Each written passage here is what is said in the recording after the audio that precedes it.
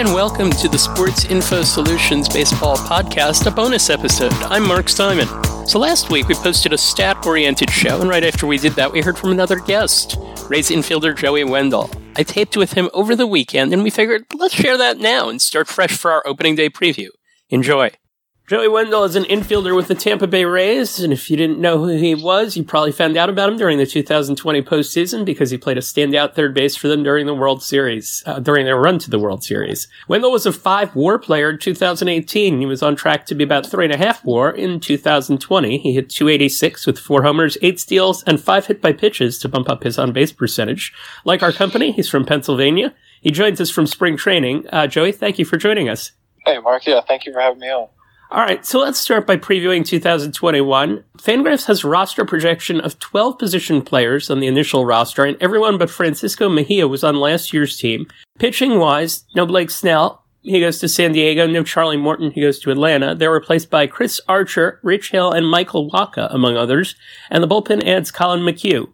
Where's the team strongest? I think we have a lot of strengths. I think, one of our strengths is just the continuity of our position players. We have, like you said, everybody, for the most part, kind of coming back for this season. And then, obviously, as was the case last year, I think our bullpen is going to be one of our strengths. And then we have a lot of experience on the starting pitching end. So, to me, if there's anything that I've learned in my 3 years here, it's to have confidence in the moves that this team makes, that the front office makes, because, it seems like to this point to date that every move that they've made, has worked out for our benefit. So, obviously we're going to miss Blake Snell and Charlie Morton, but we feel really confident with, the starting pitching and the bullpen that we have right now. And, I think everybody's ready to just kind of get back to 162 and, a little bit of normalcy. What's your off-season regimen with the season gearing back up to 162 games? I was fortunate last year during kind of the shutdown with COVID to have had my own gym set up in my house. So kind of kept that going into the off-season and, generally about 5 or 6 days a week working out in some capacity. As I've gotten older, I think I've maybe gone away from the weights a little bit more and kind of more towards some of more functional strength and flexibility and agility work and stuff like that. And then I have an indoor facility not too far from my house that they've been great and let me work out there. Has a full infield, so it allows me to get a lot of my infield work in. And then obviously it has the cages and all the facilities necessary to kind of get ready for the season in that capacity as well.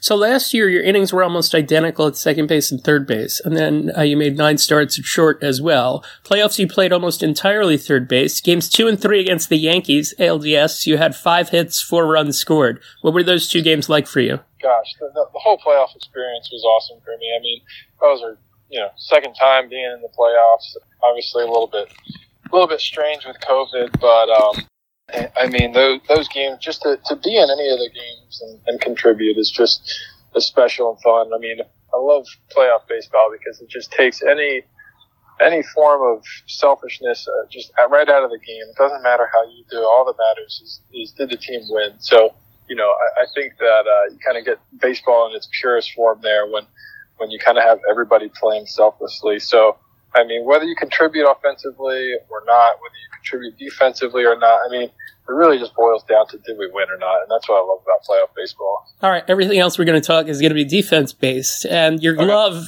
though your bat didn't necessarily match up to those 2 games the rest of the way, your glove never seemed to falter, and it wasn't necessarily leaping, diving, or sliding, although you did some of that. More than that, you just seemed to react really well to hard-hit ground balls, and Dusty Baker comped you to Brooks Robinson and Greg Nettles. So how does one go about handling the balls that you handled in the postseason? Because it seemed like you had to deal with a lot of rockets. There's a lot that plays into that, I think. I guess kind of what stands out for me is just, is anticipation, just always expecting the ball to come your way, and then first step. And the thing about those things is they happen largely before the ball's even hit. So I think that, as an infielder, no matter where you are, whether it's at third, short, second, first, there's so much that happens before the pitch is even thrown in terms of pre-pitch and how you're preparing yourself, where you're positioning yourself, and then also just the mental aspect of always anticipating the ball being hit your way.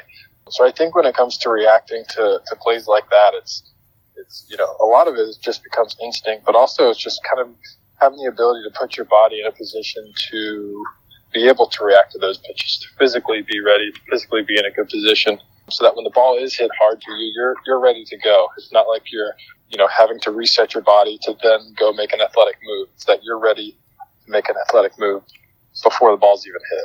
Was there a play that you made where after the fact or 6 months later you were saying, whoa, how did I make that one?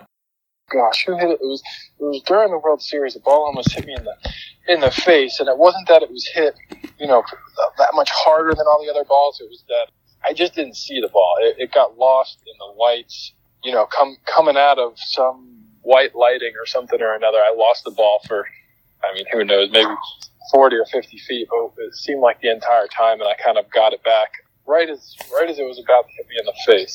So that was one that I kind of look back. Man, I'm thankful that I was able to pick up that ball in the last little split second there. One of the things that I had talked to back in 2018, and I talked to one of your former coaches, Jed Prechniak, and he said, I never saw him do anything without focus and intent. And you talked to me then about rarely will I have a play on a ball that I haven't practiced. Do you have a favorite play, sticking with favorite plays, where you practiced it and said, oh, I'll never see that one, and then it came up? I don't know if there's any that I haven't really practiced with the anticipation that they won't kind of come up, but I do. I think for me, probably some of the most valuable time is during batting practice. Getting live reads off the bat is something that I think is extremely valuable to me and my ability to kind of get jumps on balls. And I don't know that I really had a ton of plays where I haven't practiced. I guess there's some glove foot plays that you don't necessarily practice a whole ton of. I remember a play similar to that in 2018, where certainly it wasn't one that I had practiced, but you just kind of sometimes during the game make the best of what you have, and every once in a while you get lucky with a nice play.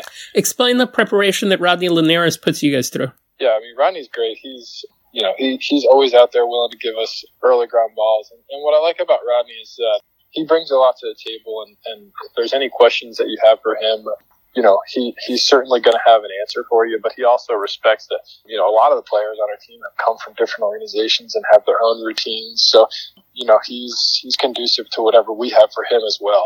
He has a lot of drill work available for us. He really likes working with racket balls, which, I think if you can catch a racket ball with a bare hand, that you're going to do pretty well with a glove and a baseball. So I really enjoyed working with him as an infield coach and kind of picking his brain. And there's rarely a play that comes up that, maybe I'll feel like I should have had, or I didn't play quite right. And I won't come and talk to him, and I'll just say, hey, how would you approach that ball? Or did that ball eat me up? Or was it just a bad hop? Or, what did you see on that play? And I really enjoy that kind of back and forth that I have with him, the relationship that I've grown with him over the past 2 years. How do they handle your positioning? Yeah, so we have, I guess you could say, 4 positions for righties, 4 positions for lefties. And, we're at the beginning of every at-bat, we'll get, either a fist, 1, 2, or a 3. And each one, 3 is a strong pull. And then if he gives you just a straight fist, that means it's actually,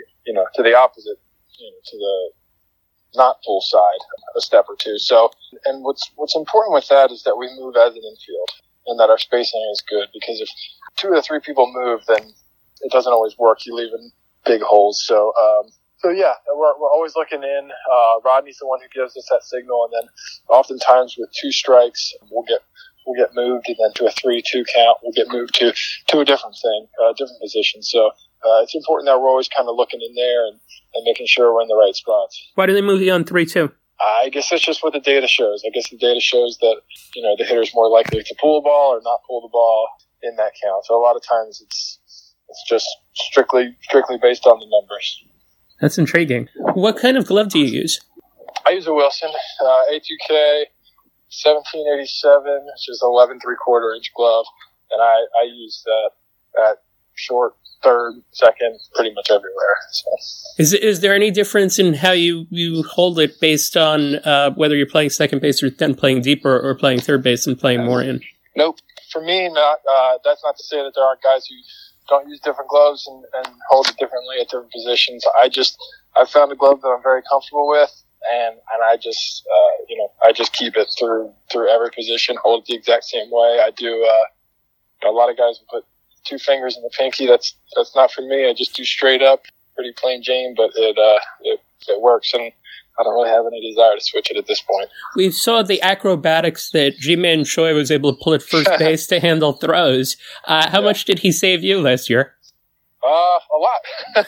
Yeah, he certainly saved me a lot. And I mean, even aside from what you see, it's also just the confidence that he brings, and that when you're making a play and you're off balance or you're running or you're going the opposite direction at first base, to kind of just reel back and wing that thing. He gives you so much confidence to be able to do that, and you know that he's not going to let the ball pass him, and if it's a short throw, he's going to pick it. He's one of the best I've seen over there for sure, and that goes a long way. What advice would you give to someone playing third base, say, and dealing with a first baseman and trying to make sure that they get the ball on the plays that are difficult for you, where you might be off balance or trying to make a play? Is there something to think about as you're getting the ball over to first base? A lot of times the difficulty is just getting rid of it in time. So I would say just make sure that you give your first baseman kind of the opportunity to pick the ball. And I would also say, if the ball's too high, the first baseman has no shot. But if it's too low, then there's always that opportunity. So, in an ideal world, you can set your feet and you can make a perfect throw to first base. But so often you're off balance. You're making a throw, off one foot or the other, and giving your first baseman the opportunity to make the ball is more important than making sure that you have all your feet under you. Because if the throw's late, then the throw's late. So just getting it there in time and giving your first baseman a chance. There's a lot of anticipation for one player in particular that may be joining your team at some point this season, Wander Franco. What are your impressions early on of him? Yeah, he's a special player. I don't think you don't have to watch him for that long to realize that. And I've had a little bit of chance to play with him at short, and he certainly possesses some advanced skills there. But particularly at the plate, with what he brings to the table and the maturity that he has. I don't know if I've seen him have a bad at bat yet. It seems like he's always swinging at strikes, taking the balls. He's solid contact pretty much every at bat. He's just fun to watch, and the fact that he's so young is pretty remarkable, just because of the maturity that he shows up there. And excited to see, get to play with him a little bit more defensively at some point, and kind of see what he can bring to the table there. But he certainly possesses all the raw talent that you would want to see, and I think everybody's excited to watch him. How's he on D? He's solid on defense.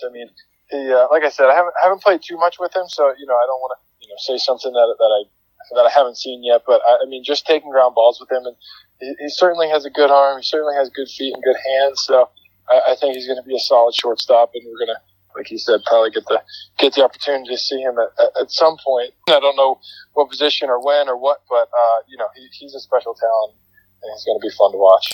All right, Joey Wendle, thank you for taking the time to join us. Absolutely. Thank you for having me. Hope you enjoyed our bonus episode. We'll have an opening day preview next week. Stay well, and thanks for listening. Thank you for tuning in to the SIS Baseball Podcast. If you like the show, please rate and review us on iTunes. If you have any questions, email the show at mark@sportsinfosolutions.com or tweet us at sportsinfo_SIS.